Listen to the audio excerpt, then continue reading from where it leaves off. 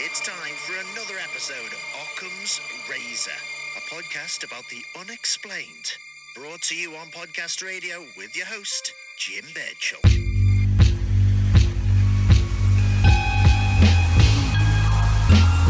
Is something really out there?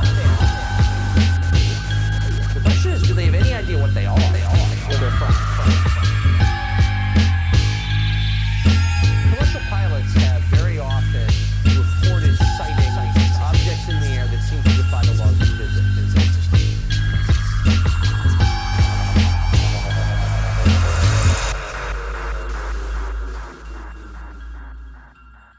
Welcome to Occam's Razor, episode 45. I've been away from the microphone for a little bit of time, just taking care of a few other things. But I felt the need for an emergency podcast, if you will, this week, given the much anticipated report on, put out by the UAP task force from the Pentagon.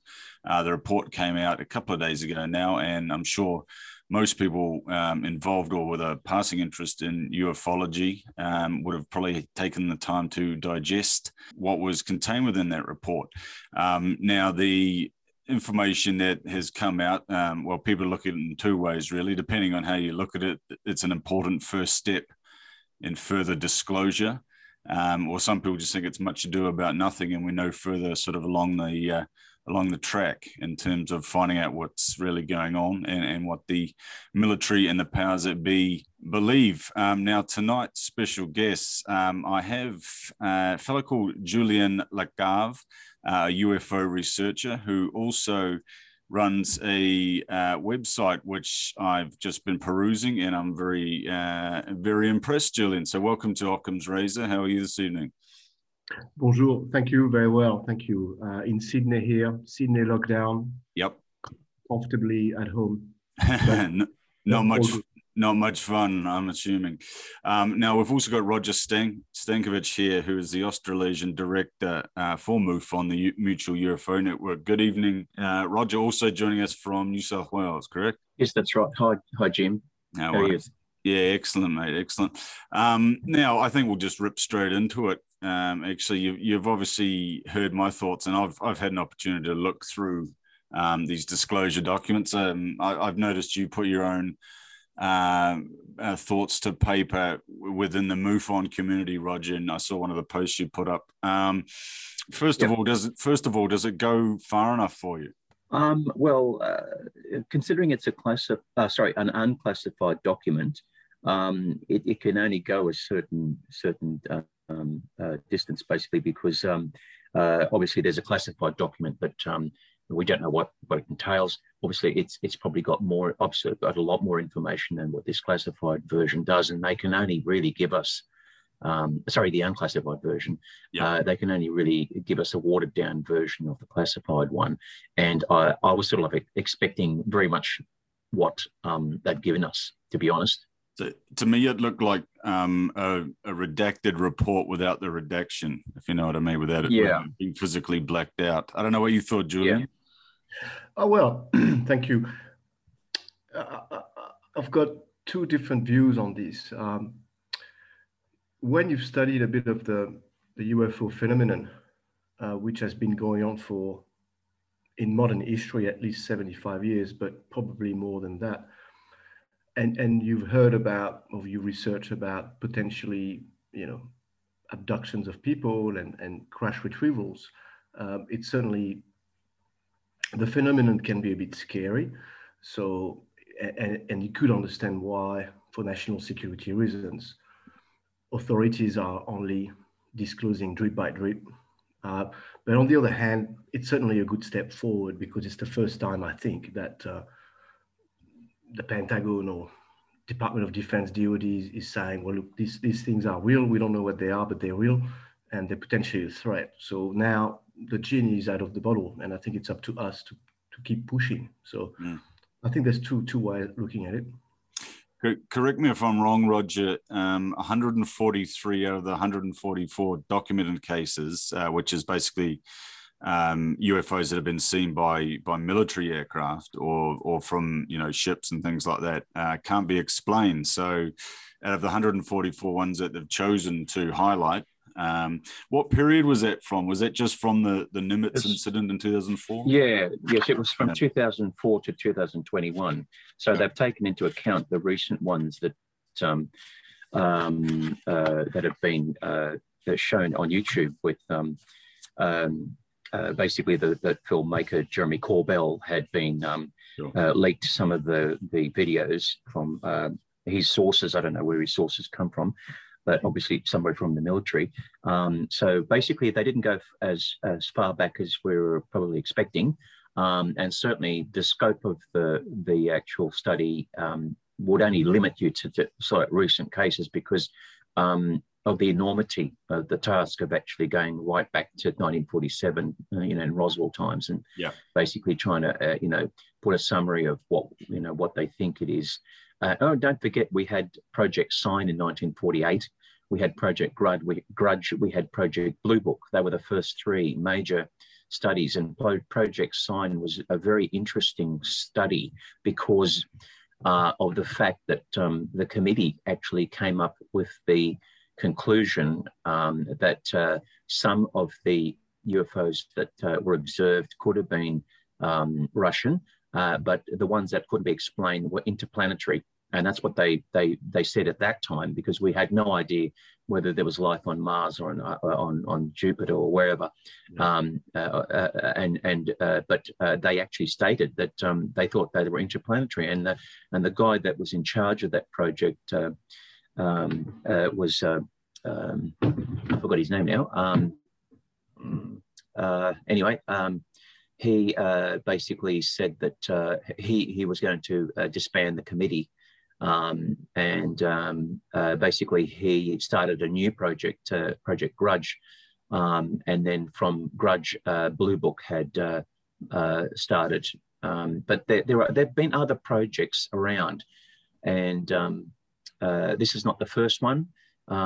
They've never actually ever stated that basically that UFOs had been a problem with our national security, in the sense that they had been a threat in a way that they could be damaging towards the military in a way through near misses and crashes and whatever. But Hoyt Vandenberg, that's his name. So Hoyt Vandenberg was actually in charge of Project Sign, and he disbanded. He just didn't accept the actual conclusions of the committee. The findings. And so when you look at all the studies that have been, and even in Project Blue Book, when Major General John Samford made that announcement that basically 1948, I think, or could have been later, where he stated that basically we don't know what they are. We don't know what these UFOs are, but they don't pose a threat to national security. And so, we're not going to be interested in them anymore. And once the Condon Committee had put the kibosh on Project Blue Book and closed it, that was it, according to what the public had perceived at the time. But I'm sure that there were other secret government committees which had continued on the study of UFOs for quite some time until ATIP. It's interesting. I was going to bring Julian in on this, just in regards to the transparency, obviously for the US government. Well, they did come out, when was that, 15, 20 years ago? And I know it was the late 90s, wasn't it, when they mentioned Roswell for the first time and that sort of thing. But the French have always had, have been a lot more transparent with their UFO investigations and that sort of stuff, and there seems to be a sort of almost glasnost about them. They're happy to, every week in Le Monde and stuff, there seems to be a story about UAPs or UFOs somewhere in France or in one of their territories anyway. Why do you think that is? Oh, it's a good question. I think we're dealing with geopolitics here, but that's right. I mean, in 1999, so that's now more than 20 years ago, the French government at the time, so was the President Jacques Chirac and the Prime Minister Lionel Jospin, were given a report that was produced by the French Space Agency, Yep. in cooperation with academicians and experts in astrophysics and the police as well, cooperation with the police and the gendarmerie. And the report analyzed about 300 cases of UFO sightings and encounters by the military and also by civilians spanning over 40, 50 years. And the conclusion of that report was very clear, and everyone can read the report. The conclusion was that these crafts are real, and they're probably not from this world. And in the conclusion of the report, they were saying that the US government has been involved in secrecy in this regard, and that it's not good for democracy, and that they should be more transparent. So why is the French a bit more transparent? The French has always been a bit more independent in a way in regard to Russia and the US in the Cold War. But also you could say that we're still very much controlled by the CIA and the influence of the American agencies. So I don't think the French can go as far as they can. Yeah. And following that report, the president of France, Jacques Chirac, said in 1999 that he was willing to give the report to media agencies at the condition that media agencies fully tell the truth to the public, to the French public, to the readers, to the readership, without manipulating anything. So there was major reports and major articles by magazines like VSD and print media, but it never really reached the television, or and it's always been a bit ridiculed as well in the culture, in the cultural landscape. So not just in France.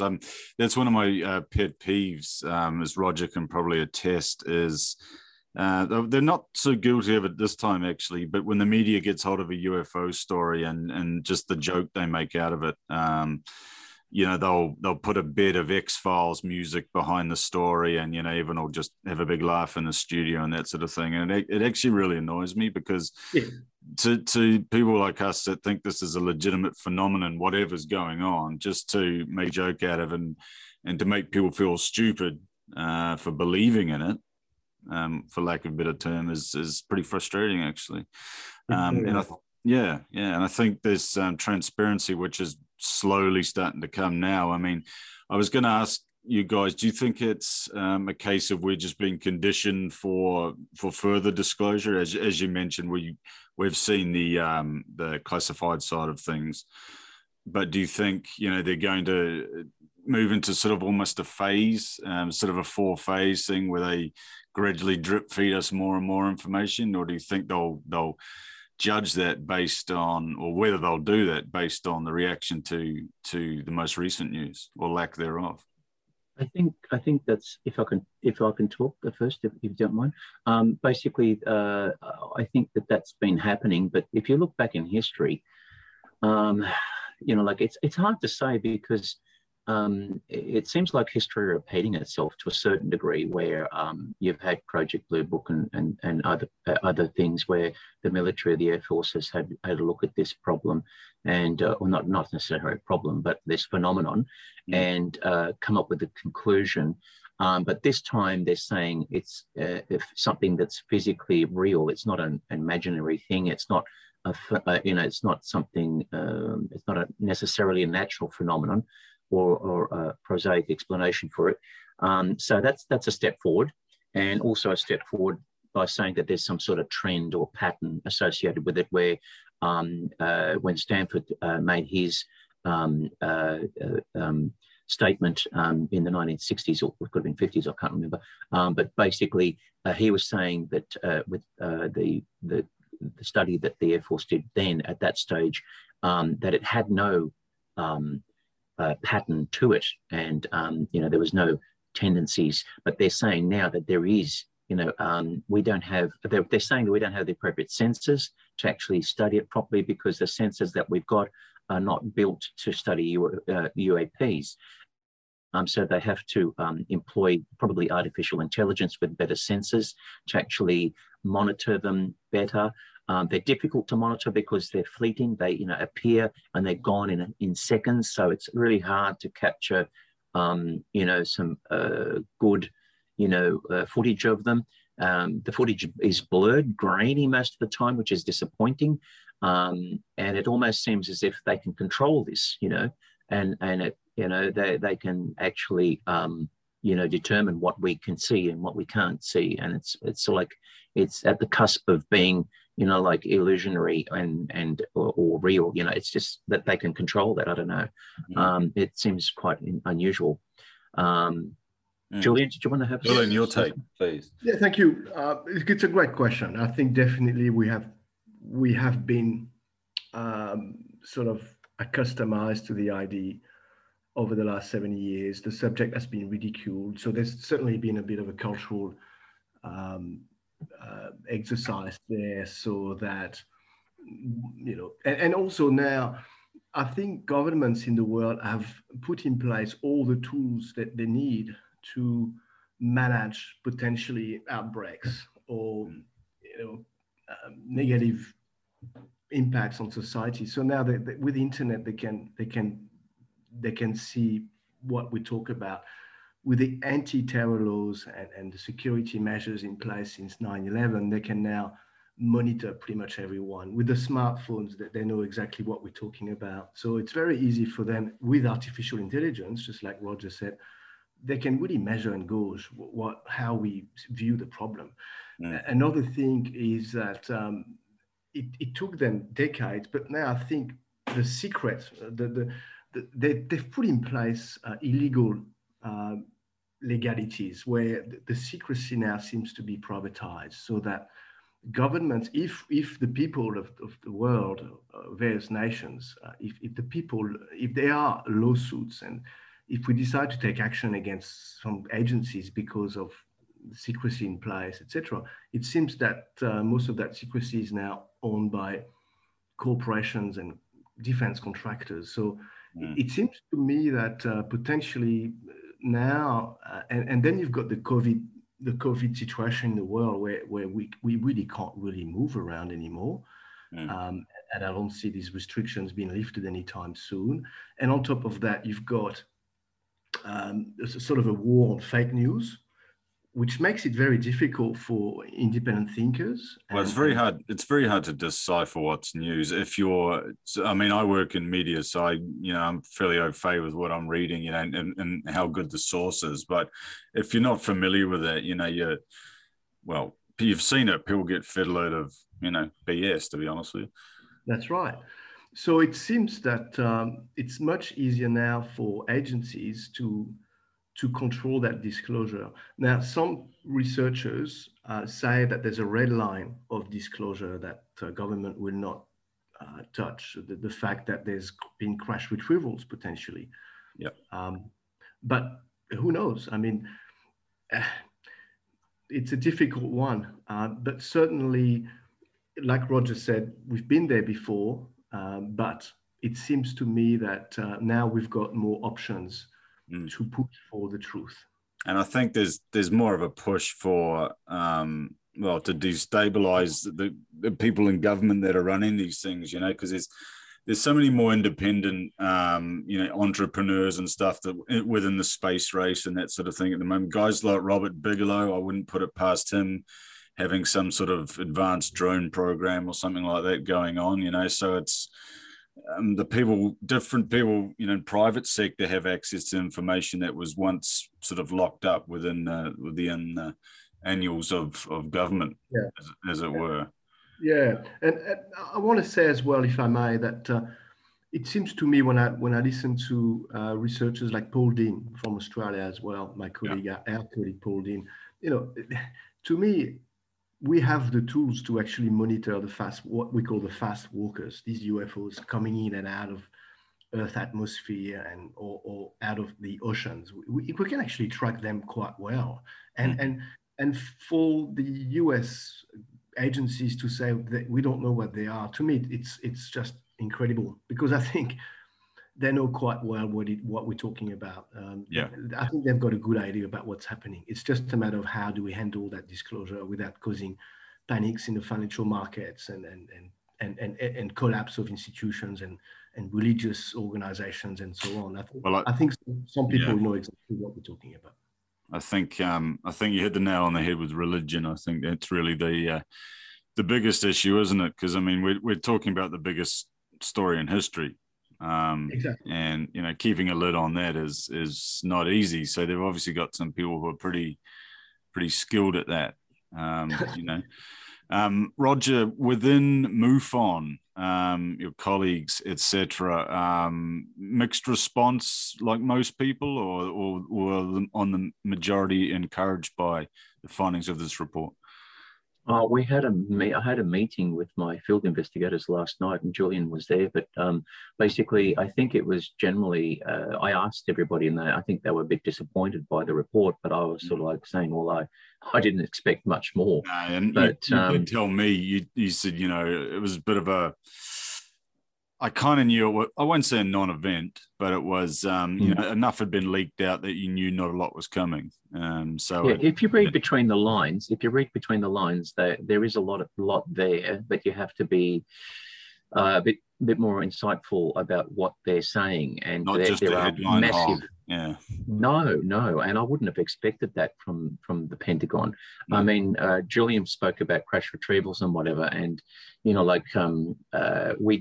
do know that there are documents out there which suggest that crash retrievals and that there are unacknowledged special access programs within the. We know that there are special access programs within the Pentagon. It's just the unacknowledged ones, which not even the higher officials in the Pentagon have access to, and the really the really secretive ones, that are the deeply nested ones, which not even the director of the CIA can access.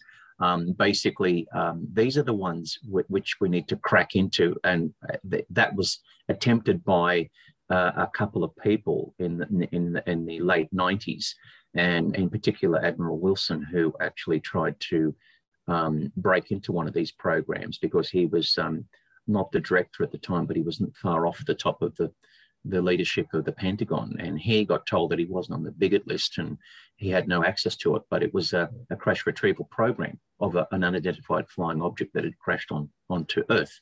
There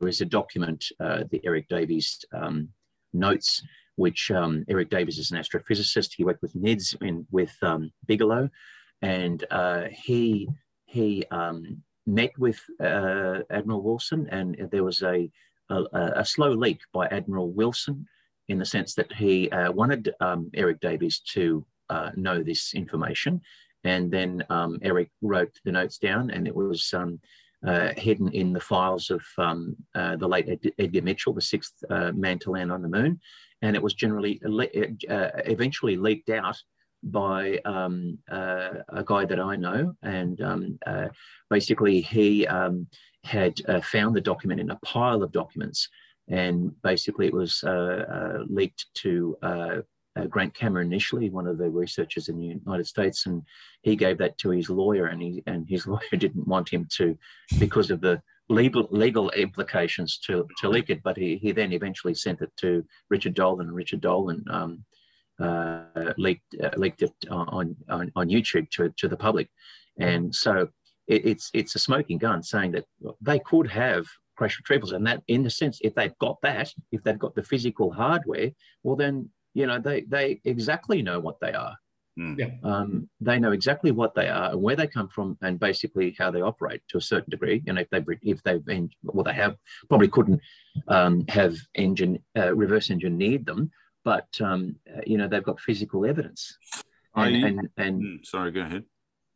And Bigelow apparently has got fragments, if not more than fragments, of metamaterials that supposedly come from UFOs that he's currently studying with Jacques Vallée and a few other people. And Jacques Vallée has been very interested in researching metamaterials with Hal Puthoff and a few others. What's Eric his Davis, background? Hal Puthoff. Sorry, who? Jacques. What's his background? I think Julian could probably tell you more about Jacques than I can.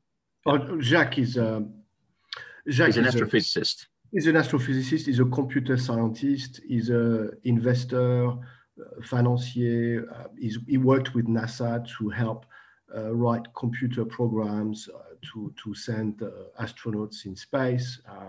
I mean, he worked with many people in the 60s and 70s in the US at the highest echelon.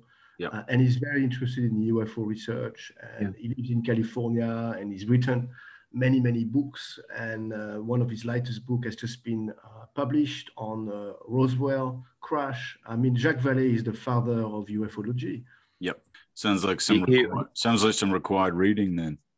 Well, yeah, I mean, that's right. And what's required as well, I think, is that the media take a serious look at that, because I think, journalists, this is their job to actually research what's going on. And I think this is the most important issue of human history.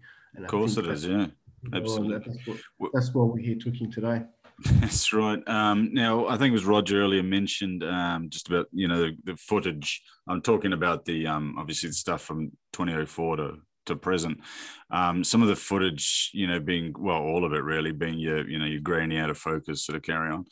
I heard an interesting theory on another paranormal type show the other day, another podcast. A fellow on it mentioned that he felt the best footage actually gets held back. Is there any, is any evidence for this? Or is this sort of pure speculation that the military, will release what it feels like releasing? And if the image is a bit rough, then that's going to create that doubt in people's minds, isn't it? Yeah, I think that's a good, that's an interesting concept, because maybe they are leaking out the ones which are iffy. You can sort of like the Nimitz one with the gimbal video. You can see an object; it's grainy, but you can see it, and you can see it like it. They, like say it's a top, and it's sort of like it's hovering. Like, how does it hover? And how does it move without any? Yeah, and how does it move without any, wings or anything like that? But then it's grainy. It's not. I think, Roger, that we live in, this obviously social media age and video age, and everyone videos everything. And I think, is there some sort of subterfuge going on by them releasing these grainy pictures? And as this theory goes, keeping the good ones, because these days, young people in particular need to be satisfied that, something is legit, given that, you can, all the fakery you can do with deep fakes and so forth. So, if you put something to them that looks like it's been filmed on an old Nokia, isn't that the greatest piece of sort of aversion you've ever heard of? Because, they're looking at it saying, that's been the young people in particular. Until the footage is better, I think you're not going to convince a lot of people. No, but then again, the sensory data is more important. So even though you might have a grainy image or a radar scan or something like that, a flare image or video, basically it's the sensory data. So the sensory data involves how far away the object is. Is it solid? Is it giving off heat? Is it giving off any electromagnetic radiation? Is it, what shape is it? Has it got, what sort of surfaces does it have? How does it stay hovering without any surfaces? How does it move? Why is it moving at, Mach 10? How can it move at Mach 10? Things like that. The sensory data is really important in this, and it doesn't have to really be something that's absolutely clear. Although I think in the classified version of this document, they probably do have some stuff that's a lot more clearer. And in fact, there is one video where it shows a triangle coming out of the ocean, and that is supposed to be like amazingly clear. And they have not released that. This is what I've been told. Yeah, I did hear about that. It was someone put out a sort of a rendering, sort of a version of it. Yeah, I saw that. And well, that'd be worth a look, wouldn't it? If you get, I don't know whether they could get access to anything like that, or whether they declassify anything like that. I mean, it'd cause a bit of a stir, I think. Yeah, absolutely. Even if they declassified these things, you sort of like wonder how people would take it. They'd probably just say, like, it's CGI or something like that.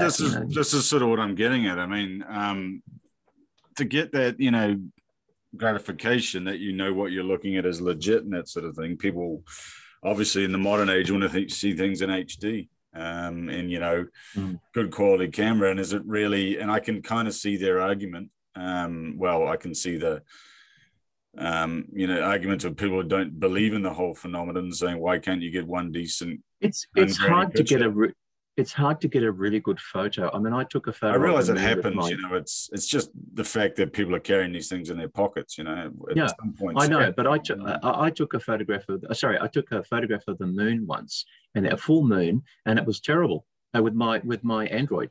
And I sort of think, gee, I wonder if I saw a UFO, which is a little tiny speck, you know, it's going to turn out crap. Sorry, but it's going to turn out crap. So I think that you've got to have the right equipment to actually, and they're so quick and they're fleeting. Like you can just.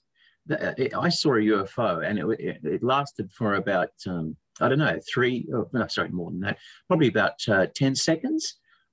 You've got to be ready. You've got to have your tripod there. You've got to have fantastic equipment to catch it and to zoom in on it. You know, like, how do you do that? Julian. I just want to say that, of course, 95% of the best photographic evidence is being hidden from the public. And I think whether they're videos or, you know, tracking by radar systems, because now we've got such advanced radar systems in the sky, satellites, or whether they're photographic evidence, I think a lot of them would be quite shocking to watch for most of the public. But also we need to remember the list of mass sightings, UFO sightings that have occurred in the last 70 years. And you know, hundreds of thousands of people have seen these UFOs in the sky. There's been massive sightings. And I think, you know, people tend to forget history. And when you look at history and what's been happening in the last 70 years, there's been a lot of mass sightings in the USA, but all around the world as well. And so, you know, people know what they saw. And I think, you know, I've never witnessed a UFO, but when you witness one, I think you realize this is not from this planet. And there's millions of people who have had this experience. And I'm talking mass sightings. So yeah. You're talking Phoenix Lights and Battle of Los Angeles and these sort of things. Exactly. Yeah. Now that, can I just say something? Sorry to interrupt you. But with the Phoenix Lights thing that you brought that up, there was recently a YouTube video that came out, and I think it was, I can't remember who the... Very similar, wasn't it? I saw that. Yeah, there was a photograph that a guy took during the Phoenix Lights event, and he hadn't made it public, but he just recently made it public, and it shows the lights in a particular pattern. It's quite clear, and it's very, very, it's quite a good photograph. And they were saying, look, why didn't you show that, you know, in the 90s when it happened? And he just said, look, I just didn't think it was anything special. And, you know, I just took a photograph of it and then and just put it away, you know. Because that would have been on the back of that famous press conference where the governor, the mayor or something came in dressed as an alien, or the mayor introduced Fife Symington, yeah. That's what it was, yeah. You had the Belgium UFO triangle wave, you know, where police officers made pictures of these triangles. And when people say, oh, this is a secret tech from our governments, I mean, you have to remind everyone that we've seen these tic-tac objects back in the 1930s by the best trained pilots, you know, in Canada, for example, in North America. So these sightings have been occurring for a long, long time. So for a secret agency to have been able to develop these technologies, you know, back 100 years ago now, seems to me completely impossible. So of course there are photographic evidence. It's just not being released to the public. I mean, I can appreciate in the old days when, you know, it took a few minutes to set up, you know, to take a picture. But, you know, these days with people having them stuck to their hands and stuff like that, I think but as you say, you know, I mean, that footage could have been, you know, taken by some sort of malevolent force from the person who made the video. You know, they could have inquiries by your men in black and that sort of thing. So who really knows what happens to the best stuff? As you say, we probably don't even see it. Well, apparently the best photograph ever taken was in McMinnville by a couple that had a box camera, and it's never been disputed. It was just a saucer-shaped craft that was taken, and it's been analysed several times, and they're saying it's definitely not a hoax. It happened in, I think, 1950. In the 50s. In the 50s, and it's never been proven to be a hoax or a prosaic object of any kind, and it's so you're going way back then. The Trents, I think they were called, and they had a camera, and I think somebody saw it and then just pulled out the camera and just took a perfect shot of it. So you're going way back then. Yep. And then you've got evidence. Traces on the ground, soil samples. So there's a lot of evidence, but certainly the best is kept away from the public. But this report is showing, a little bit of it's a step forward, and I think it will take time for human society to accept the reality that we are not alone and that we are not the most advanced civilization in the galaxy, or let alone the universe. And just like Galileo discovered the fact that the Earth wasn't the center of the universe, it took 300 years for the Catholic Church to accept that fact. 300 years. It's a lot of generations. Yeah, no, you're right. Things do take time, especially if you're changing a complete mindset from the past 1,000 years or so. So a couple of thousand years. It's it's certainly an interesting time. I don't know if do you guys think we're actually going to hear much more, or do you think the public will sink into its comfortably numb state again, and there isn't enough people sort of pushing the envelope for them to keep going with this, or is there a real movement has been started? I think since 2017, since the leaking of those videos to Christopher Mellon, basically the gimbal and the Go Fast and the Nimitz videos, that started the ball rolling. And because I think the only reason why it's gained impetus, and they also stated in that document that they released, is because they're perceiving it now as a national threat. So basically, there have been near misses, about 18 near misses, they say. But nothing's actually crashed. So nothing has actually hit an aircraft yet. None of those UFOs apparently haven't hit an aircraft yet. So that's what started the impetus. So I think that if there's, they go down that road where they're saying, well, we still need to look into it because it's going to be still, a possibility of something crashing into something, and it's a safety issue. Well, then that might keep the ball rolling in terms of that's not a small amount of incidents, is it? 18? Yeah. No. And if they're intelligently,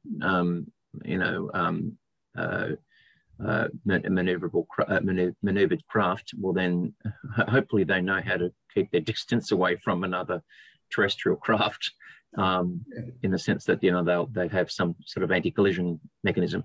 But if one does crash, well, then there's your evidence. If it's going to, if a crash does happen, well, then are we going to know about it? Are they going to, disclose it? And that's right. I agree with you, Roger. And I think there's two aspects of what national security means. One is certainly the risk of, potentially the nuclear installations around the world. We know now very much that these UFOs are very interested in our nukes. I've interviewed military personnel who have witnessed issues with their computers, like Tom Wharton, for example. It's on my website, ufoparadigm.com, where the computers were detecting potentially, ICBM. So on ICBM, intercontinental ballistic missiles. Yeah. They were identifying potential Russian threats, and they were about to call for approval to launch missiles, counter strikes, and at the last minute, the computer stops working and everything goes off. And that's been happening all around the world, in China, in India, where you've got nuclear power. So there's a risk here with our nukes, but also there's the security risk that the military is talking about. You have to understand is potentially as well in terms of impact on our society. So the reality of UFO is a national security threat, because if you tell the truth to the public, society might collapse. So there's two angles, I think, to national security. And the job of the military is to keep our country safe. And so, and another aspect is, I think the ball is going to keep rolling, like Roger said, because, we've heard from the Navy, the US Navy, but we haven't heard from the US Air Force. And the US Air Force they're the ones who have probably the, eyes in the sky. They've got the best equipment to analyze what's going on, and we haven't heard from them. So I think it's going to be very interesting in the next few months and years to come. Has the Air Force been approached at all? I'm sure there's been OAI sort of applications filed and things like that. Is there a reason why they're silent as well, or is it something they've just palmed off to the Navy because the Navy sort of got the footage, so to speak?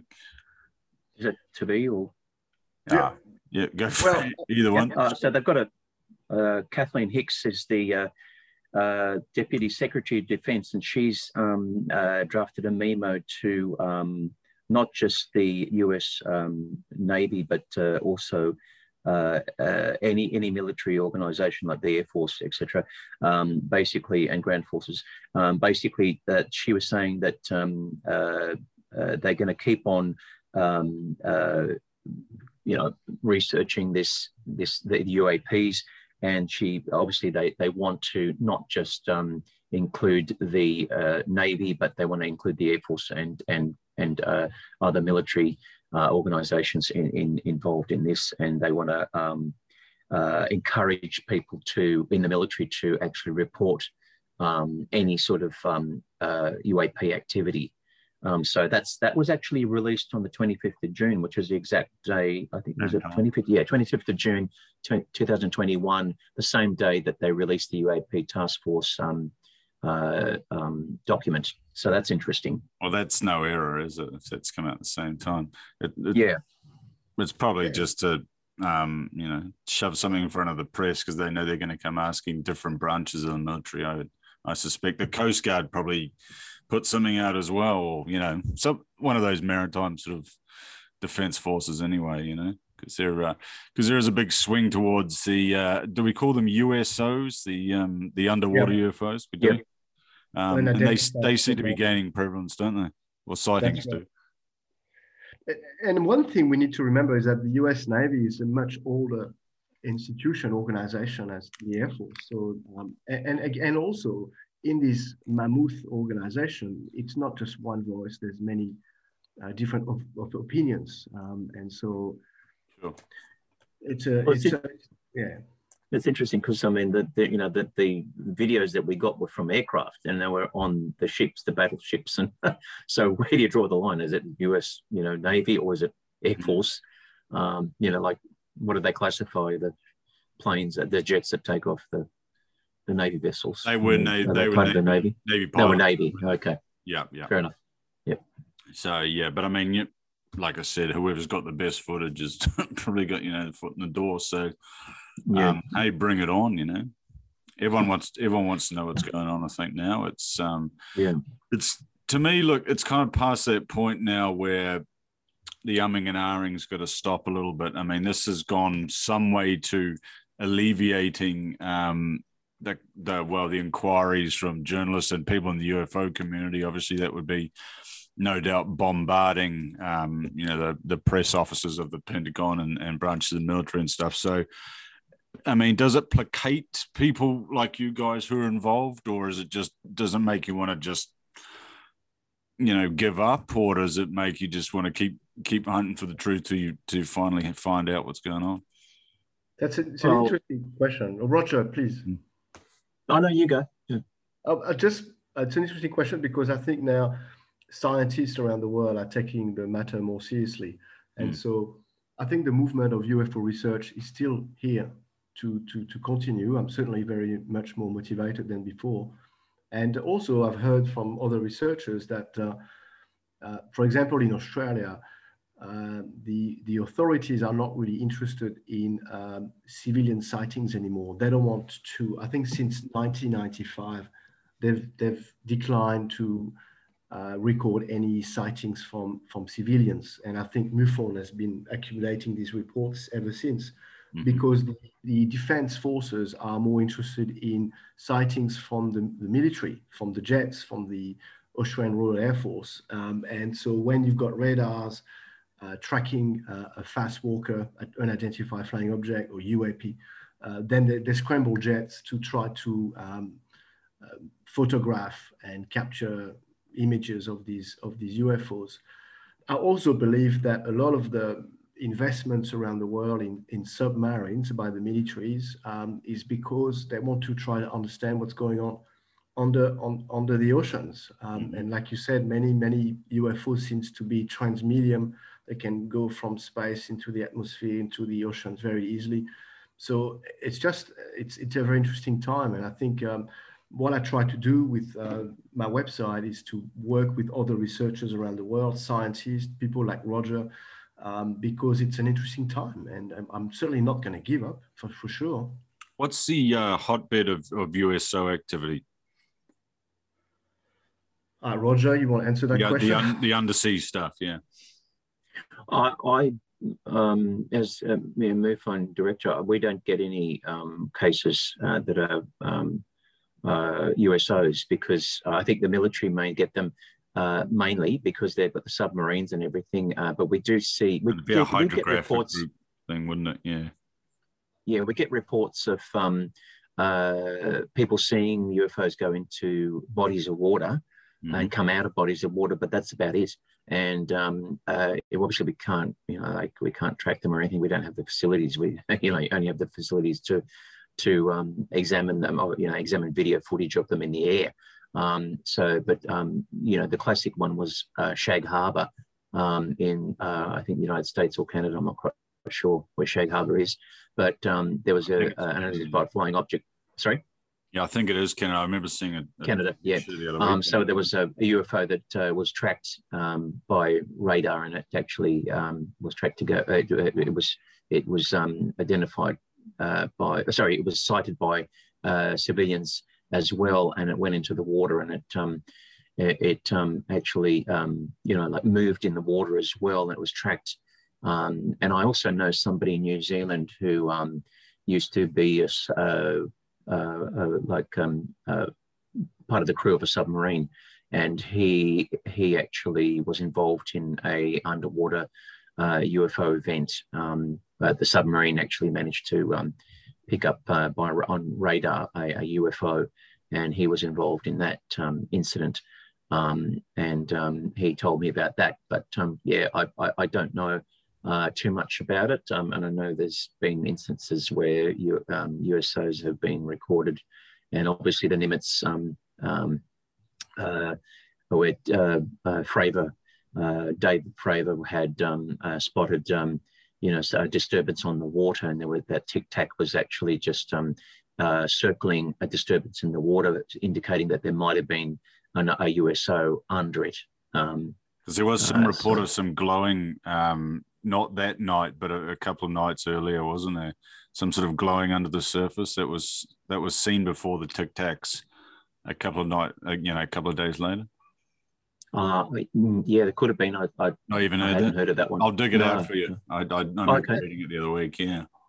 I think with the collapse of USSR, there's been a bit of information that shows that potentially Russian submarines have had issues with unidentified, objects on the water. So my theory on that is that there's USOs all across the world. 2/3 of the planet Earth is made of oceans, and there's a lot of water. And then you have to look at the work of potentially Richard Saunders, who published a book called Hidden in Plain Sight, where he talks about underground secret bases of military agencies. Why are they going underground with black budgets? And that's been going on for decades. So there's certainly a lot of activity potentially underground and on in the oceans, and I think that's why militaries of the world are interested in spending a lot of money in submarines. And look, I think there's a lot that's happening, and I think the reality is if we knew what's going on, I think most people would run to the hills.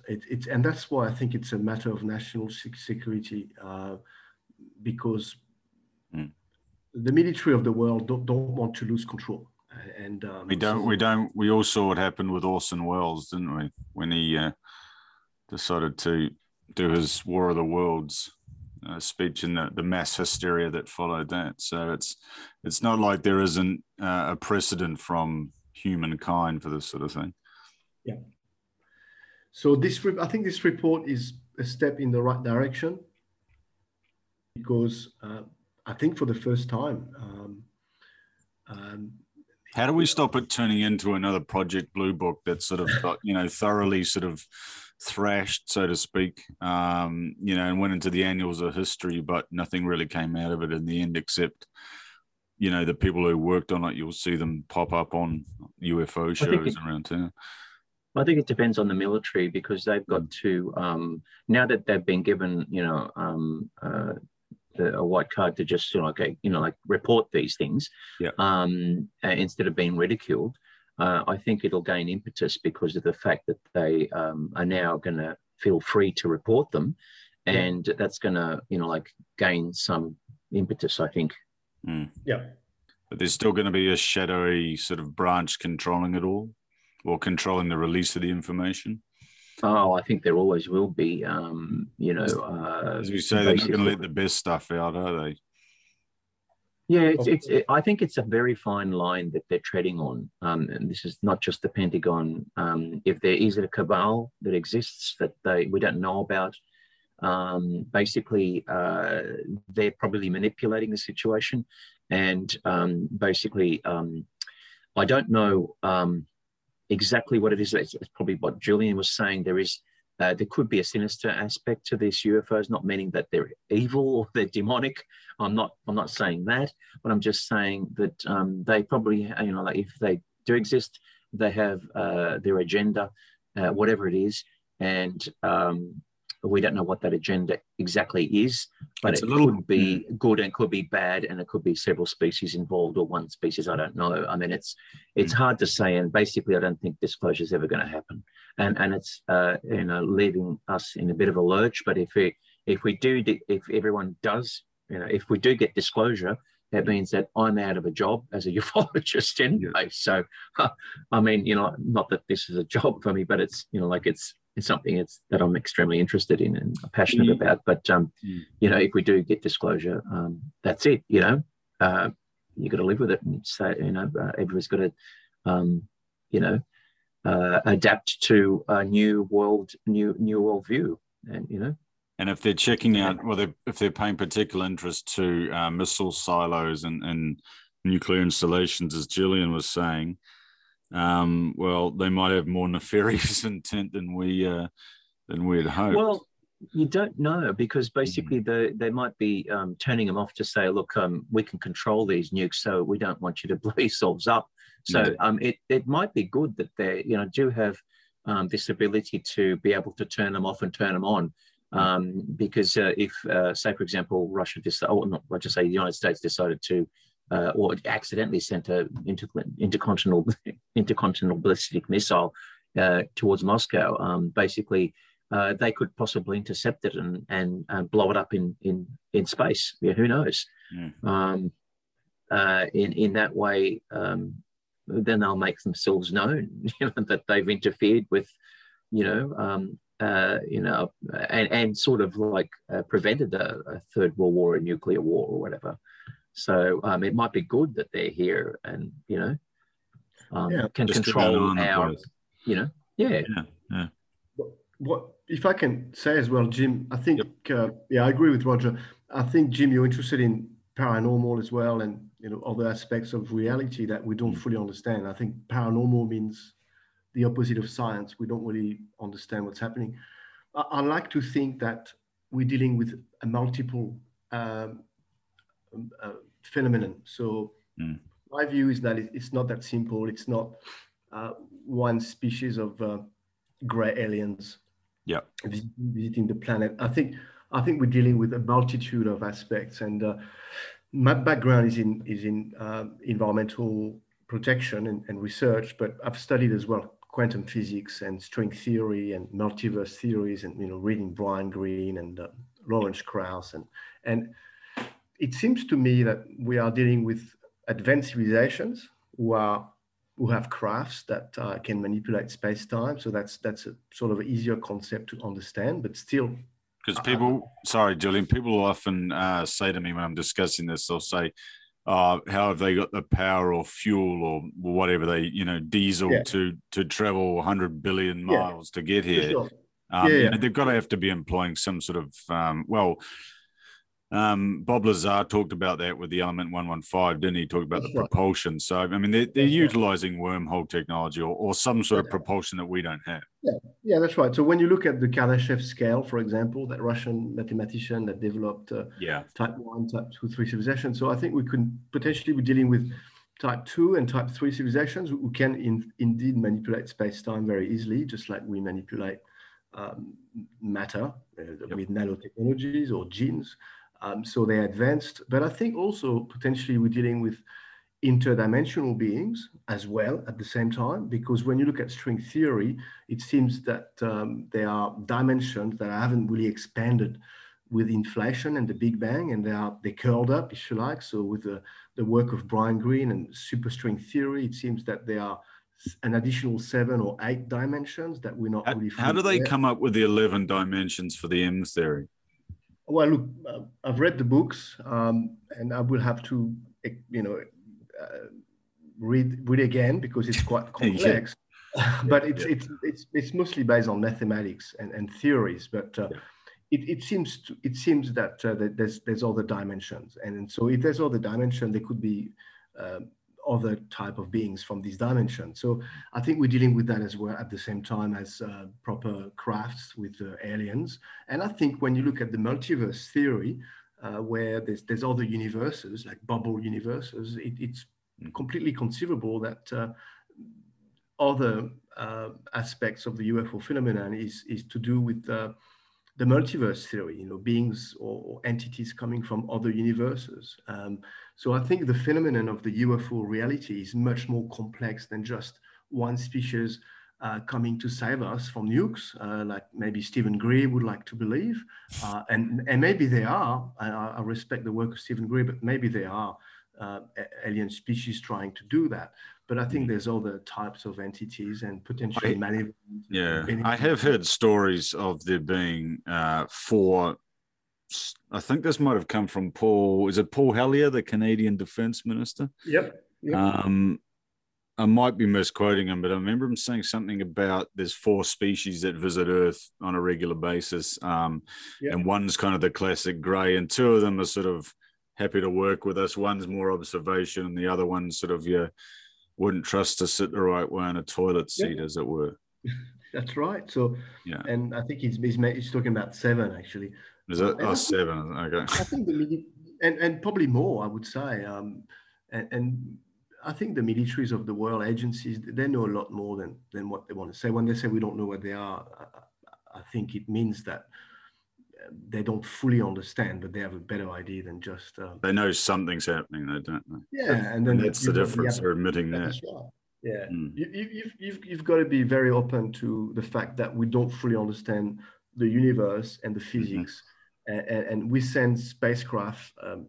We build the International Space Station based on Einstein, physics of relativity. We don't fully understand physics and the universe. And the understanding of our closest, space as opposed to, what works somewhere else. Exactly. We only build things to, that function in our realm, don't we? That's right. So I think it's a very complex phenomenon. But the report is a step forward, like Roger said. Yeah. I don't think we're going to lose our job anytime soon. No, I think there's Don't still worry. plenty more to discuss and plenty more investigation to be done and plenty more, sightings to be made, I suppose. But I'd like the public to be a bit more interested. It feels to me that there's a bit of an apathy and people are not really interested, either because they're scared or because it challenges their views and the cultural. I think it's probably a mixture of everything. Yeah. And some people are more matter of fact. They need the something tangible. They need the evidence. It's without seeing it, they won't change their mind.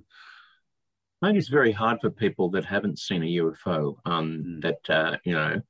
It's hard for them to believe, and I can understand the skeptics and the debunkers to a certain degree, because I was very much a skeptic before I saw a UFO, and then just completely changed my understanding of the world.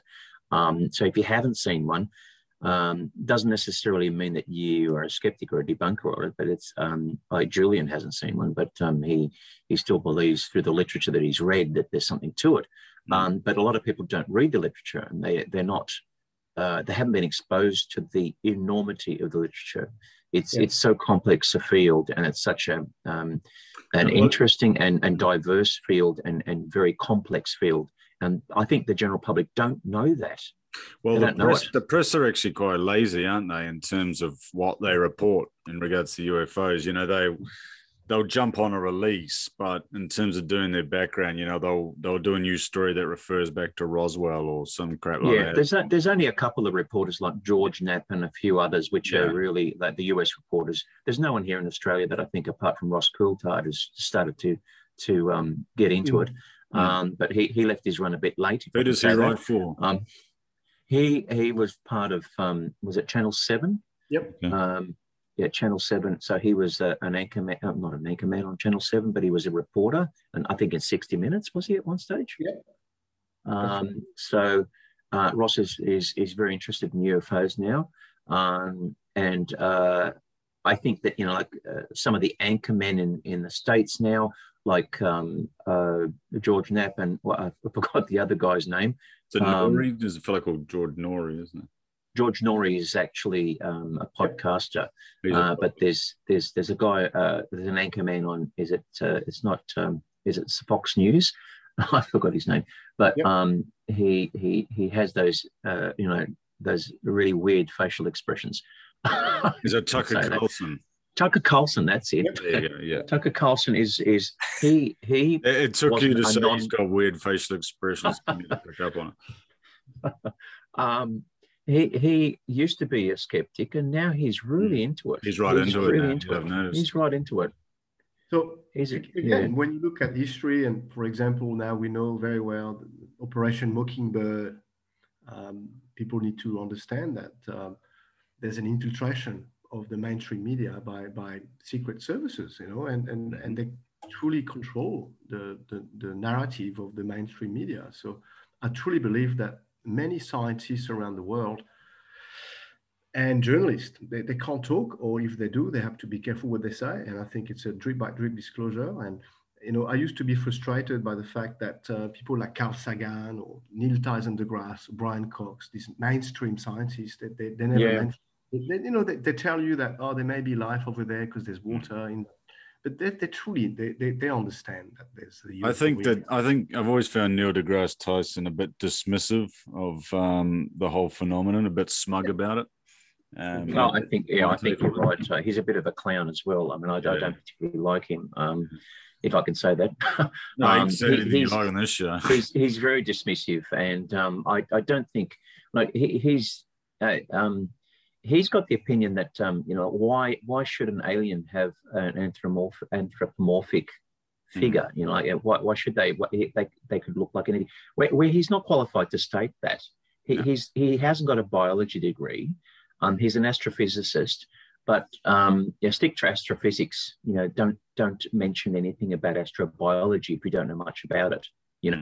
And I've seen him being interviewed by. He's CNN, a go-to guy, isn't he? He is, and I really am. I don't like and I occasionally comment, on YouTube about him, and it can be a bit dismissive of him. But I don't know. I just don't tolerate people like that. He's got to open his mind a bit more, and he's so black and white about the subject.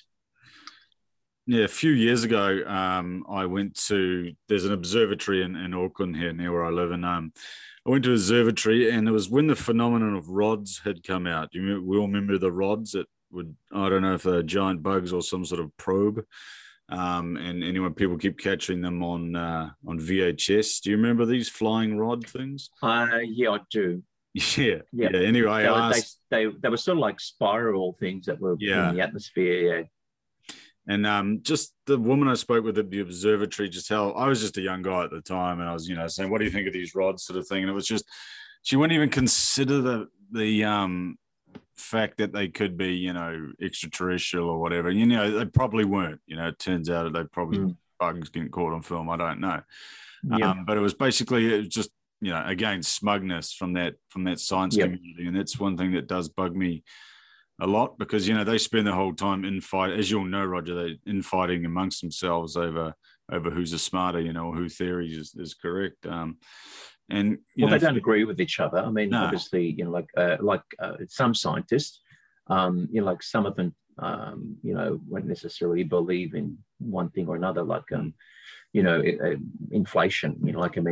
The Big Bang, and some of them may not agree with the concept of the theory of inflation. Some of them do. How can you travel faster than the speed of light, according to Einstein's theory of relativity, and why would it be an exception of inflation in the beginning of the universe? So sometimes they don't agree, but I don't know. I mean, there are always going to be people like that. They haven't seen a UFO, as I said before. And you get people like Jacques Vallée and J. Allen Hynek, who were astrophysicists as well, and they were converted. You've got a lot of scientists who, like James McDonald, who was he wasn't an astrophysicist, but he was a meteorologist, a professor of meteorology, and he was a big advocate for studying UFOs. He came to Australia in the 60s as well, and a friend of mine actually met him. So there's a lot of people out there that have got PhDs that are university lecturers and astrophysicists that do believe in the subject, and not necessarily believe in it, but have an open mind to actually at least toy around with the idea that it could be something that could be studied. They do tend to create a bit of an us versus them situation. It's sort of like, because they need, obviously, they're employing the scientific method, and they need that evidence. It just, they give off this air of superiority about the whole thing. Like, you don't know what it is either. So I can't see what they're so smug about. Well, they can't prove that black holes exist because they can't see them, and yet that they say that you can't. Basically, they're saying that you can't see quarks. Like Stanton Friedman, he was a nuclear physicist. He says, "Look, I've never seen a quark." But you're saying that just because you haven't seen a UFO, that they don't exist. This classic statement by Stan Friedman, which he mentioned. Things that if you can't see it, doesn't necessarily mean that it doesn't exist.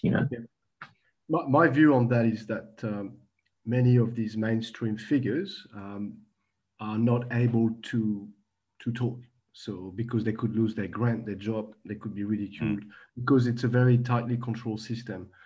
And it's been proven with Operation Mockingbird. And I think it's still very much in place today. And now with the problem of fake news, and then we talk about QAnon and all that stuff, it seems to me that, we can't have alternative theories. I'm not saying that QAnon is great, but I'm saying that we need to have in place safeguards to ensure that we have the freedom of thinking and freedom of expression. It's very dear to me as a French person.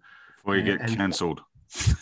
That's right. And so, and science work on theories. That's what scientific do. They lay out theories and try to prove them until it's disproved. So, but what I'd like to see in the next few months is a shift in the discussion with the public, where we could clearly say that, okay, we're probably not alone.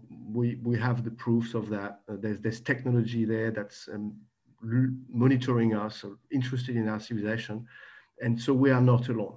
And I don't expect those in power to tell us everything about what's happening at the Skinwalker Ranch and tell us why there's missing people and the work of David Paulides, for example, abductions and ghosts and I don't think we will discuss these things anytime soon, because it's a scary reality out there.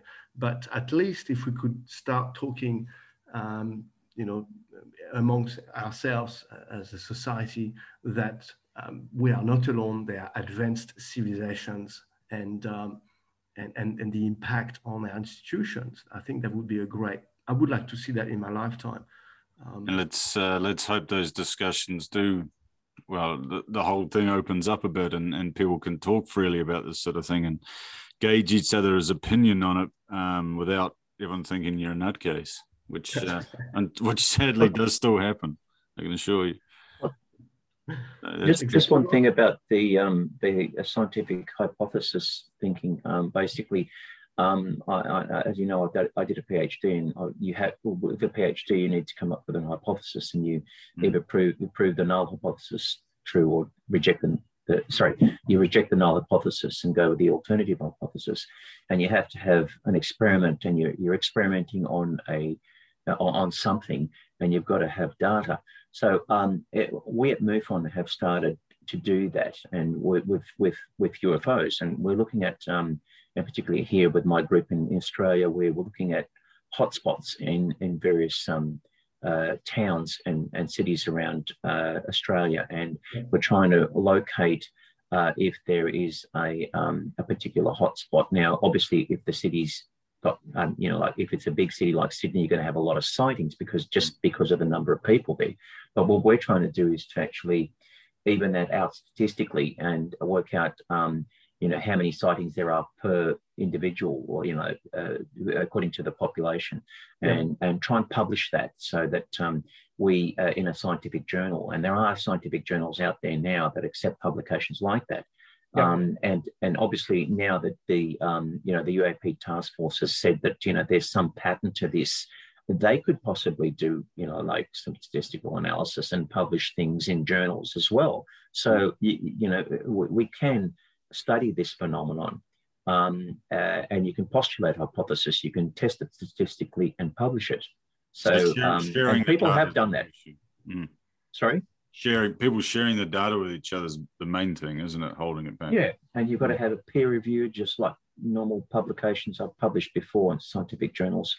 I've published a few, scientific papers, and I know the process. I was actually a reviewer of a scientific journal at one stage, and I marked PhD theses, and basically it's peer reviewed work that is scientific, and so you can do this with this phenomenon. And so I don't think it is something that's esoteric or that's you can't actually look at scientifically. I agree. Another piece to the puzzle, so to speak. Yeah, that's right. Yep, you've got to just chip away at it. Yeah. If you can't get a crashed spacecraft, this is what you've got to do. Yeah. It's all circumstantial until someone finds a smoking gun, right? Yeah, exactly. Now, Gillian, give us a little rundown on your website, ufoparadigm.com.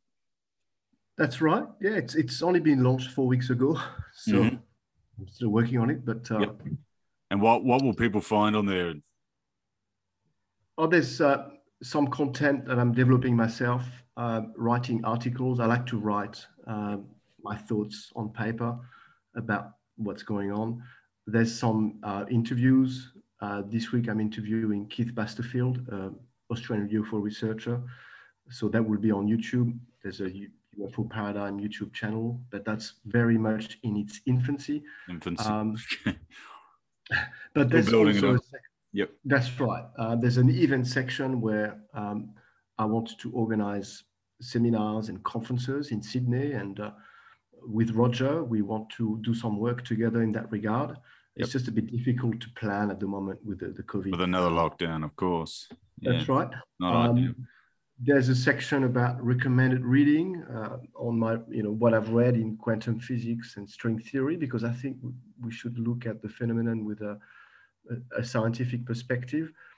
There's a section about other documentaries to watch that I think are interesting to watch from James Fox, for example, and Jeremy Corbell and other documentary filmmakers like that, and Ross Coulthard in Australia. So there's a mailing list where people can join the mailing list for free, of course, and I send them some news about what I'm doing with the UFO paradigm and what's going on. There's a news feed section as well where people can look at articles that I select that I think are interesting. The website tries to focus on the military aspect of things, but again, I'm very much interested in other aspects of the UFO reality. And people can contact you with their stories through the site? Of course. I mean, I'm open to talking to anyone, civilians. And the objective of the website is to raise awareness amongst the general population about the UFO reality, which has been going on for decades, if not centuries. It's also to reach out to other researchers like Roger, PhDs, and to talk to the media and podcasters like yourself, Jim. So brilliant. That's what we want. Yeah, so try to bring people together and exchange ideas in a safe and ethical manner without being judged. Or so that's what's happening. And I really hope to organize a seminar with MUFON and Roger Stankovic, Roger here tonight, in Sydney as soon as we can. And ideally, I'd like to organize a conference for next year in Australia where we could have international speakers. So that could be something I might pop over for. COVID depending, obviously. We should be right by then if everyone's had the jab, depending on your viewpoint. That's good. Hey, that's Occam's Razor, episode 45. Tonight we've been talking about the Pentagon Task Force UAP report, or the release of that a couple of days ago. We've had Roger Stankovic from MUFON, Australasia, and Julien Lacave from UFOparadigm.com. Thanks for coming on, guys. Thanks, Jesse. Thank you. No worries. And we'll catch you next time.